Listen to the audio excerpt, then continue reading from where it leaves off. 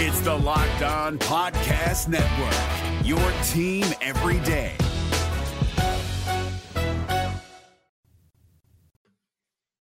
This is A to Z with Mark Zinno, part of Locked On Sports Atlanta, and it starts now.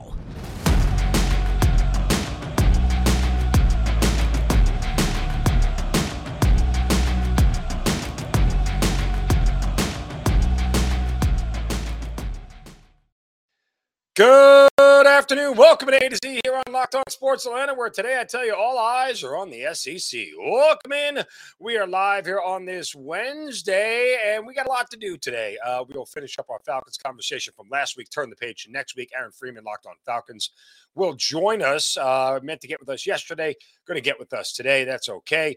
Make sure you guys give us a follow on Twitter at Locked On ATL. Of course, I'm at Mark Zinno, MarkZinno. Don't forget, we're on Roku TV. Make sure you download that Roku TV app on your Amazon Fire Stick, wherever you get Roku TV. Check out all the shows right here on Locked On Sports Atlanta. All right. Wanted to get into a whole bunch of football talk today because there is a lot to go around. And I want to start with, obviously, the cocktail party, Georgia and Florida, not Kentucky. Georgia and Florida. We'll get to Kentucky in a minute. But Georgia and Florida playing down in Jacksonville. And it was interesting because they released a statement earlier in the week, and I just saw this yesterday. But apparently they released a statement about the joint of the future of the game in Jacksonville. And I'll read it to you real quick. It's very short. It says, the annual game between our two universities is an important tradition. At this time, both programs are focused on our current seasons. Typically, both schools begin conversations regarding future games in the series. As the last contracted game nears, we anticipate following that timeline. When those discussions take place, we'll consider a multitude of factors, including tradition, finances, future SEC scheduling models with the additions of Texas and Oklahoma. What's best for both schools' football programs overall? Okay. Now, this is interesting because both teams released a joint statement, which I think lends more to the fact that they just wanted to get out ahead of this so players and coaches didn't have to waste time answering questions about this in the game going forward. With the focus wanting to be on the game and not necessarily, dealing with when the cocktail party is going to depart from Jacksonville. And at the end of the day, it's probably what's going to happen. And they will go back to a home and home like normal. Cry me a river, Jacksonville. I know you lose, you lose tourism dollars and everything else, and I get it. Like, I'm sad for you, but in the same respect, it's like, there's other things driving this that are bigger than Jacksonville's tourism dollars. So at the end of the day, Georgia and Florida as universities, probably their budgets are bigger than what Jacksonville's tourism budget is. So they win out and you lose. That said, Georgia's going to kick Florida's ass this weekend. It's not even going to be close. A short handicap of this game. This is the way this kind of works out because Georgia is laying it was at 21. I know it's up to 22.5 here. But this goes back to a lot of what we saw last season with Georgia. What it really boils down to is how much is their opponent going to score. The key number here is 13. If Florida stays under 13, Georgia can win this thing 41-13, cover, and stay under the total. That's typically the formula that Georgia wants to use for success. If Florida gets to 17, it becomes a little bit more of a difficult scenario because you're going to end up pushing that thing over. So, and not that it necessarily matters the over and under, but that's where this should be. Now, when you look at Florida, the only defense legitimately they have faced that is even remotely close to Georgia is Kentucky. They played a home game against Kentucky and only scored 16 points in it. So my guess is that Georgia's defense is going to be good enough to keep them down below the range of, 13, 14 points. And this isn't even the most attentive game on the schedule this week. Speaking of Kentucky, they're going to be in Tennessee taking on the Volunteers. This is going to be a very interesting litmus test for Tennessee for two reasons. One, it's a look-ahead spot for Georgia, which is always dangerous. I mean, they have just been smoking people. They've scored in successive weeks 38 against Florida, 40 against LSU, 52 against Bama, and 62 against Tennessee Martin. They're not going to get to those numbers against Kentucky. Kentucky's defense is really good. It's really, really good.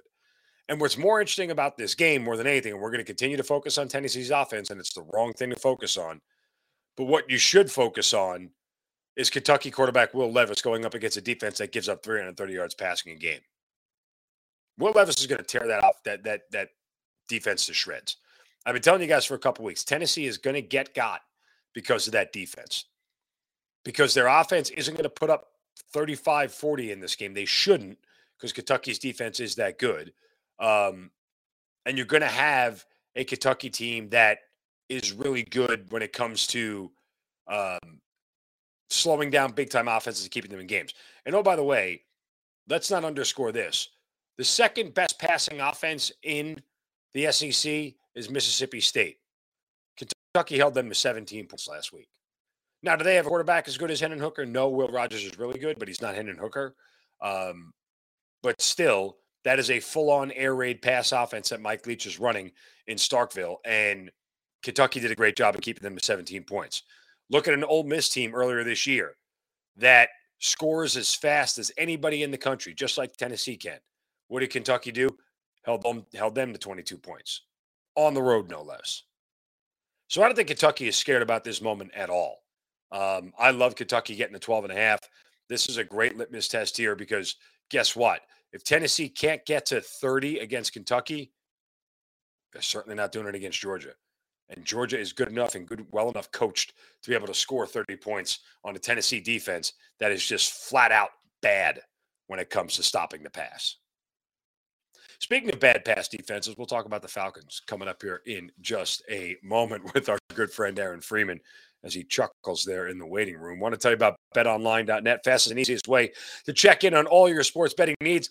Find your favorite sports and events at the #1 online source for odds, lines, and games.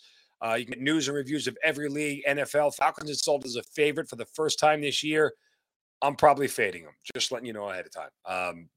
When you cover 6 in a row as a dog and then you get played as a favorite, you always got to go the other way. That's the NFL. There's college football, as we just talked about, World Series getting underway this week. You got NBA, NHL, combat sports, esports, even golf. BetOnline continues to be the top online resource for all your sports wagering information. From live in-game betting scores and podcasts, they've got you covered. Head to BetOnline today. Use your mobile device to learn more about the action happening today. BetOnline, where the game starts. All right, where the game starts here for the Falcons against the Panthers. And to join me to talk about that and more from Locked On Falcons, it is our good buddy, Aaron Freeman, joining us here on A to Z. And Aaron, I have tried to, for the past 2 days, educate this fan base on what we watched on Sunday and what they really needed to be focusing on, because pass attempts isn't it, and passing yards isn't it. And what I've said is just simply that I have to give Arthur Smith a ton of credit because he is disciplined enough and he's smart enough not to ask his very limited quarterback to try to do more than what he's actually capable of. And he's always going to keep this team in a net positive by doing so. At the end of the day, when you drop back to pass, only 4 things can happen. 3 of them are bad. That's a sack, that's an incompletion, okay, and that's an interception. So the only other one is a completion. If 3 of those are bad and Marcus Mariota is not good at those odds, then why continue to throw when all it does is lead you to a net negative? Like, that's the thing that people aren't understanding about this offense right now. Yeah, I think that's fair. I think Arthur Smith is doing his best job to basically, through smoke and mirrors, mask the fact that they do not have a good passing attack. And I don't think that's his quarterback. Yeah.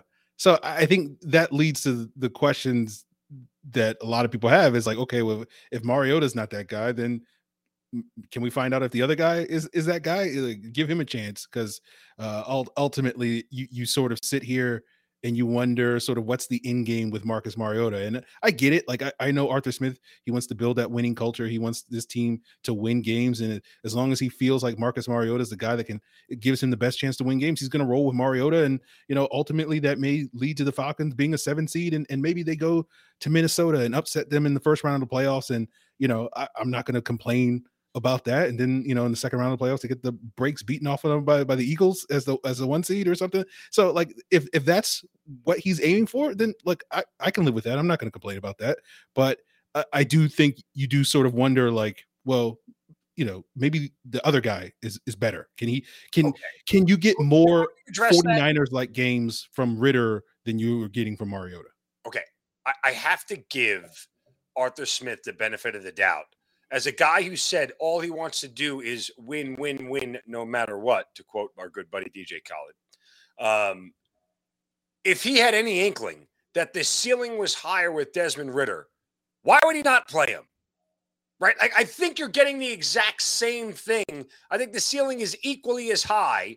And all you're doing is taking an inexperienced young quarterback and asking him to do things and make decisions that he just doesn't have the reps to do at this point in time. Like, I think you eliminate a certain amount of risk with Mariota over Ridder just based off of a rookie making rookie mistakes, right? So that's why we're not seeing him at this point in time. I mean, was Ridder known for his accuracy? No. Was he known for a rocket arm? No. He was known to be able to make plays. Of course he was. But Mariota's making plays. So tell me how we have any idea that Ridder is going to be decidedly better than Mariota, because I say the answer is no. We don't know. But when you know Mariota's not the answer, you kind of go like, but maybe. And even if it's like a 10% chance or a 20%, I don't know. I think you can make a case. Again, we haven't seen enough of Ridder. We're basing a lot of our opinion off of what he did in Cincinnati and what he did in the preseason. But you just kind of wonder, okay, you're not going to change the game plan with Desmond Ridder. It's going to be the same. They're going to run the ball 40 times. They're going to throw it 15 times. But you do wonder, like, okay, could Ridder go 12 for 15 and throw for 160 yards instead of 110 yards that Marcus Mariota is giving you? Like, that feels like such a low hurdle to clear that you kind of feel like maybe the rookie can do that. It's like trying to date a girl. Like, all you have to do is have a heartbeat and a job, and I think you're dateable. It's pretty much the bar that you're asking to clear. Here's the one thing I will say. Look, and I asked Arthur Smith about this on Monday, and he understands it's fair. And look, I've been out to every single one of those press conferences, and Art and I are vibing now. He understands where I'm coming from with this stuff. He gets Zinno. Like, it's like you, Aaron. It took you like 4 years to get me. Arthur Smith managed to do it in like 6 weeks. But and I phrase it like, Arthur, I understand you're targeting Kyle, right? Like, I'm not debating that you're not targeting him, but how do you maximize the production? Because if you're only going to throw 13 passes, and by the way, 7 of them were targeted to Pitts. So stop complaining about Pitts targets. Like, 1 to Drake London, unacceptable. I get it. But that was the anomaly of any game this year. But half the passes he threw were targeted to the guy that we drafted for to get those targets. So that's not the issue. The issue is how do you complete more of them and how do you get more production out of it? And he understands that he needs to get more production out of it, but I'm not sure what else you want him to do other than give the command to Marcus, throw the ball to Kyle Pitts or nobody else, which is a bad command for a coach to give. Yeah, I think that's fair. I don't think the issue is Pitts getting enough targets. Obviously, like, you need to if you want Pitts to get more targets, you need the Falcons to throw the ball a whole lot more. And as we just discussed, they're not going to really do that if they can help it.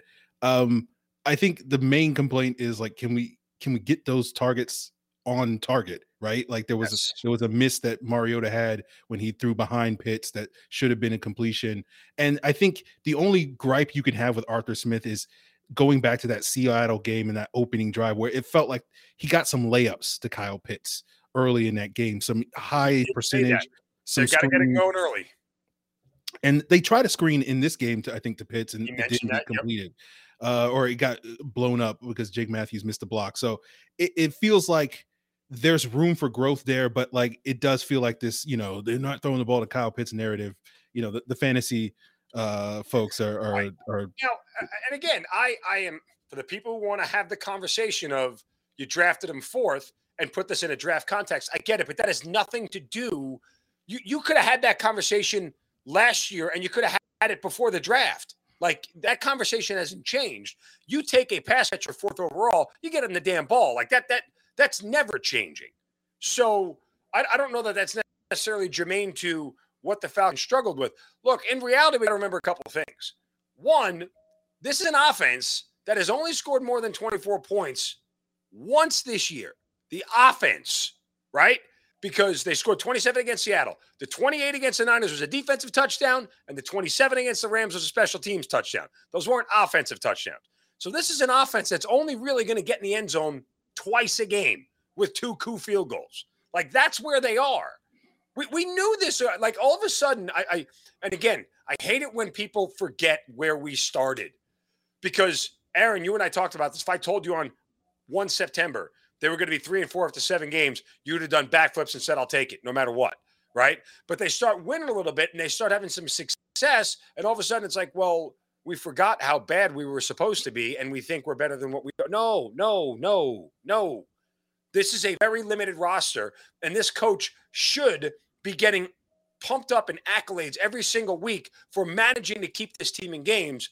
And oh, by the way, let's totally not have the conversation about the defense getting roasted for 35 because they've given up yards like Halloween candy coming up next Monday. And you know, I know Arthur Smith said, stats be damned. Yeah, well, eventually those stats caught up to you because you're giving up more yards than anybody in the league right now through the air.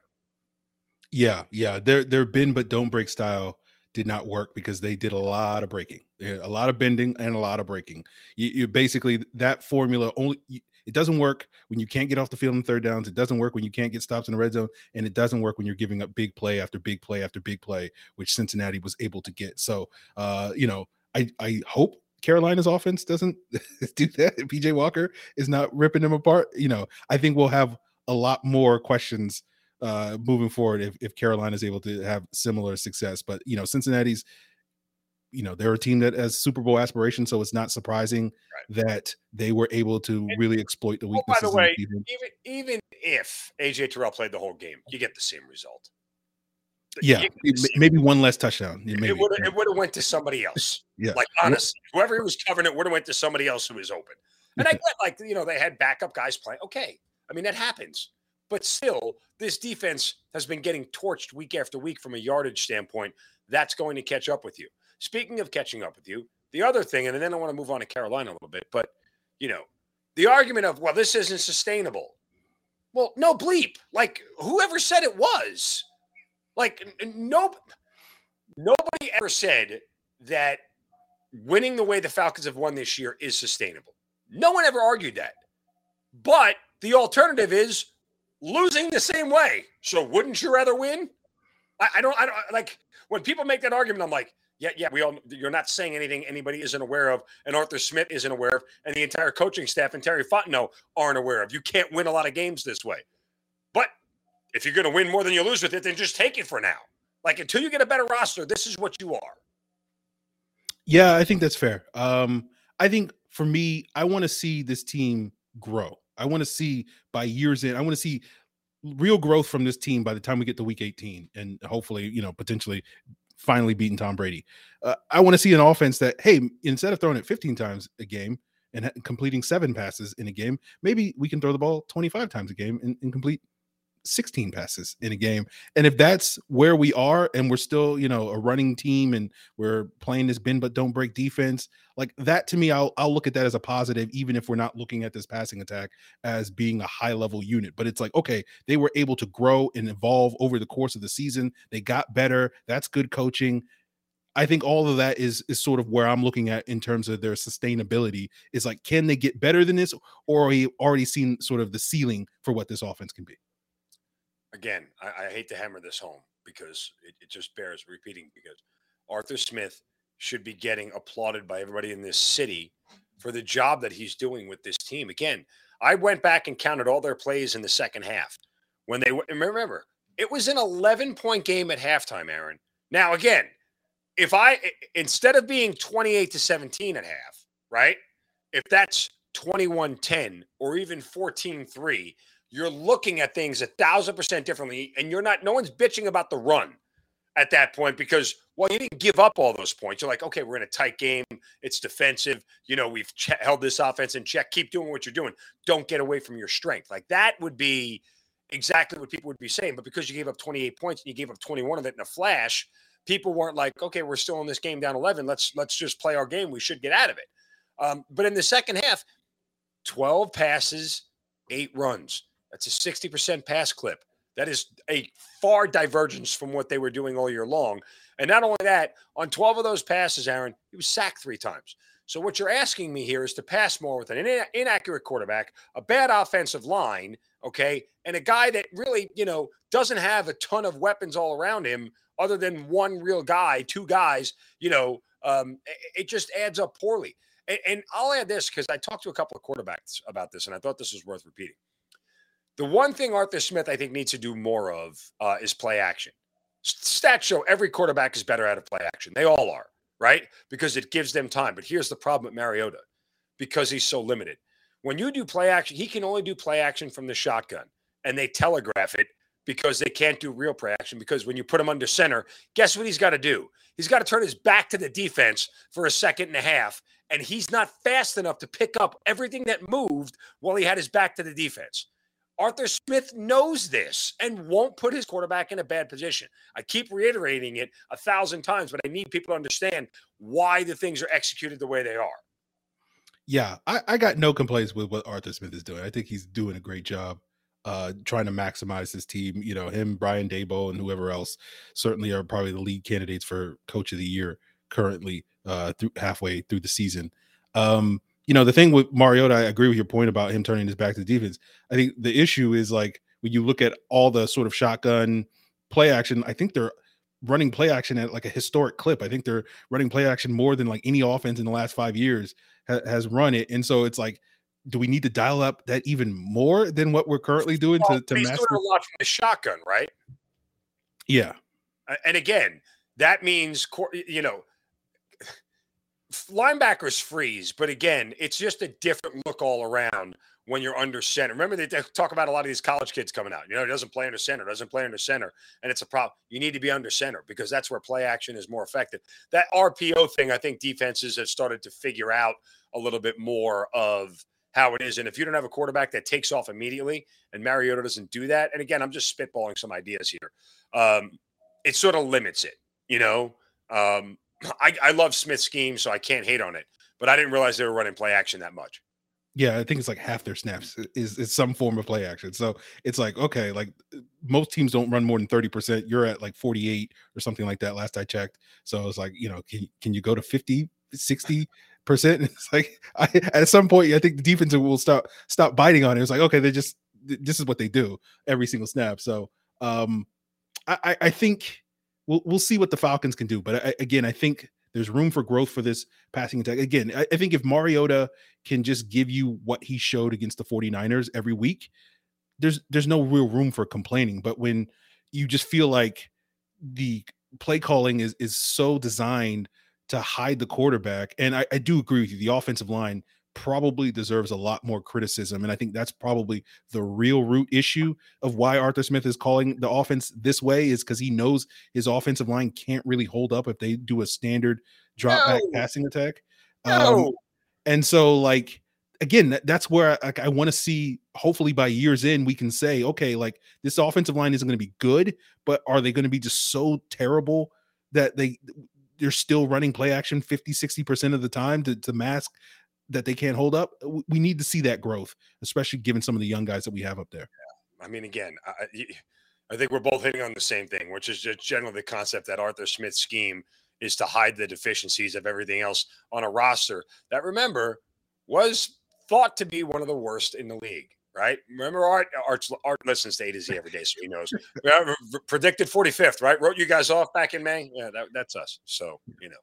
But still, nonetheless. All right, make sure you guys check out Locked On Falcons. Aaron, great to talk to you. Appreciate the time as always, brother. Thanks, and I hope Locked On Falcons is going as swimmingly as A to Z is these days. Hey, man, I love to come on your show and yell about the Falcons. Always appreciate it. You got it, brother. Stay well. Thanks for the time. All right. Yeah, make sure you guys check out Locked On Falcons as your first listen every single day. But make sure you check out as well NFL Key Predictions every Friday at Locked On NFL. Locked On's local experts give you the inside scoop, plus the 5 biggest games of the NFL weekend, including Sunday and Monday Night Football, plus betting advice from the leading experts Bet Online. Follow NFL Key Predictions every Friday on Locked On NFL, available on the Odyssey app, YouTube, and wherever you get your podcasts. All right. You know what time it is, folks. Time for a shovel of wisdom. Brace yourselves, because it's time for the shovel of wisdom.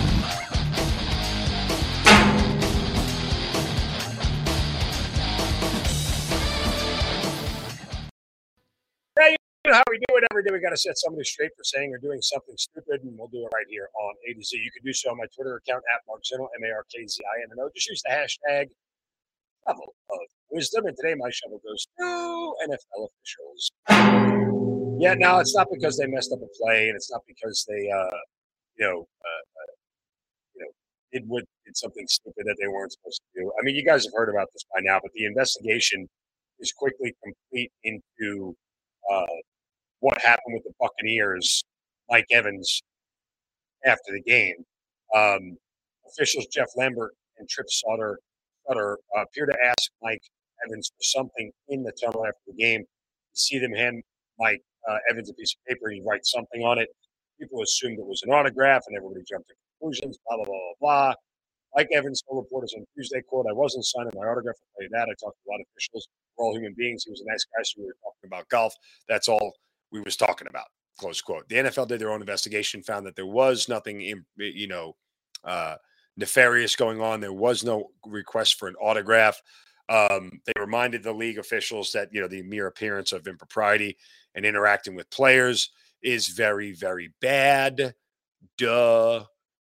We know that as well. So regardless of all that, the officials need to know better. They need to be smarter and figure out exactly how to go about doing that. I mean, and you should know that there are cameras in the tunnel all around. Like, there's a way to go get a team rep to talk to somebody and have them come out. Like, it was just poorly handled all around. So, yeah, glad that is over with.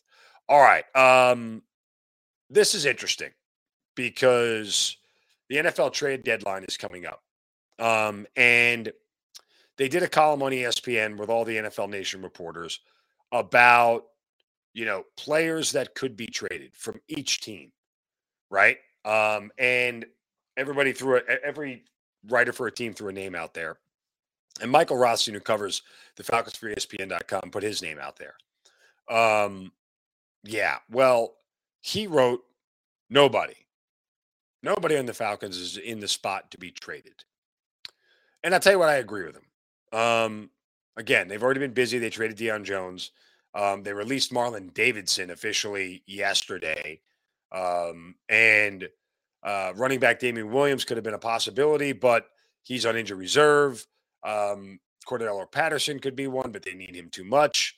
There is nobody that they're not going to get rid of AJ Terrell or Grady Jarrett or anything else. So I agree with him. There is nobody that they would trade away, but they could trade away the player they don't have yet, and that's called a draft pick. I mean, if you look around the league at players that could be available, and I'll go back to the same name that I keep giving you. But I look at a guy like Roquan Smith. And again, necessarily doesn't have to be at the trade deadline, but you're not really going to have another opportunity to get him. He's becoming a free agent, yada, yada, yada. I get all that. But I'll continue to say, with the cap room that this team has coming and the availability of players that will be out there, it makes a ton of sense for them to be very aggressive in the trade market as much as they are in the free agent market.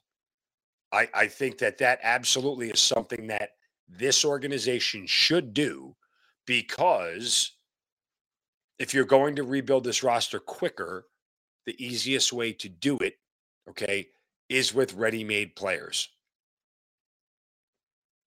You watch team after team after team dump away draft picks. The Rams have done it. The Niners have done it. The Eagles have done it. And guess what? They're good teams. Well, the Rams are struggling, but they won a Super Bowl first. So, nonetheless, just something to think about overall about the Falcons and the position that they are in, because if this roster is going to get better faster, there are a lot of ways to do it. Free agency gives players choices. Trades do not. You get the guy you want in a trade. So I'm not afraid to give up draft picks. I hope Terry Fontenot isn't either. And I hope that they can really make some strides, especially now at the fact that they're sitting here and in this thing. I would love for them to be active at the trade deadline. Grab somebody else, anything else that makes them better. I mean, it absolutely is worthwhile to look at the trade market before November 1st and try and find a guy that absolutely could help this roster both now and down the road. All right, that'll do it for this Wednesday edition. I want to thank you for making Locked On Falcons your first listen. For your next listen, check out Locked On Sports Today podcast. The biggest stories of the day, plus instant reaction, big game recaps. Available on the Odyssey app, YouTube, and wherever you get your podcast. Don't forget to subscribe to the YouTube channel here for Locked On Sports Atlanta. Give a thumbs up to all the content. Download that Roku TV app on your Amazon Fire Stick, wherever you get Roku TV. Check out Locked On Sports Atlanta, all the shows here, as you do every single day. Back tomorrow for a Thursday edition. You guys have a great midday update. Yeah.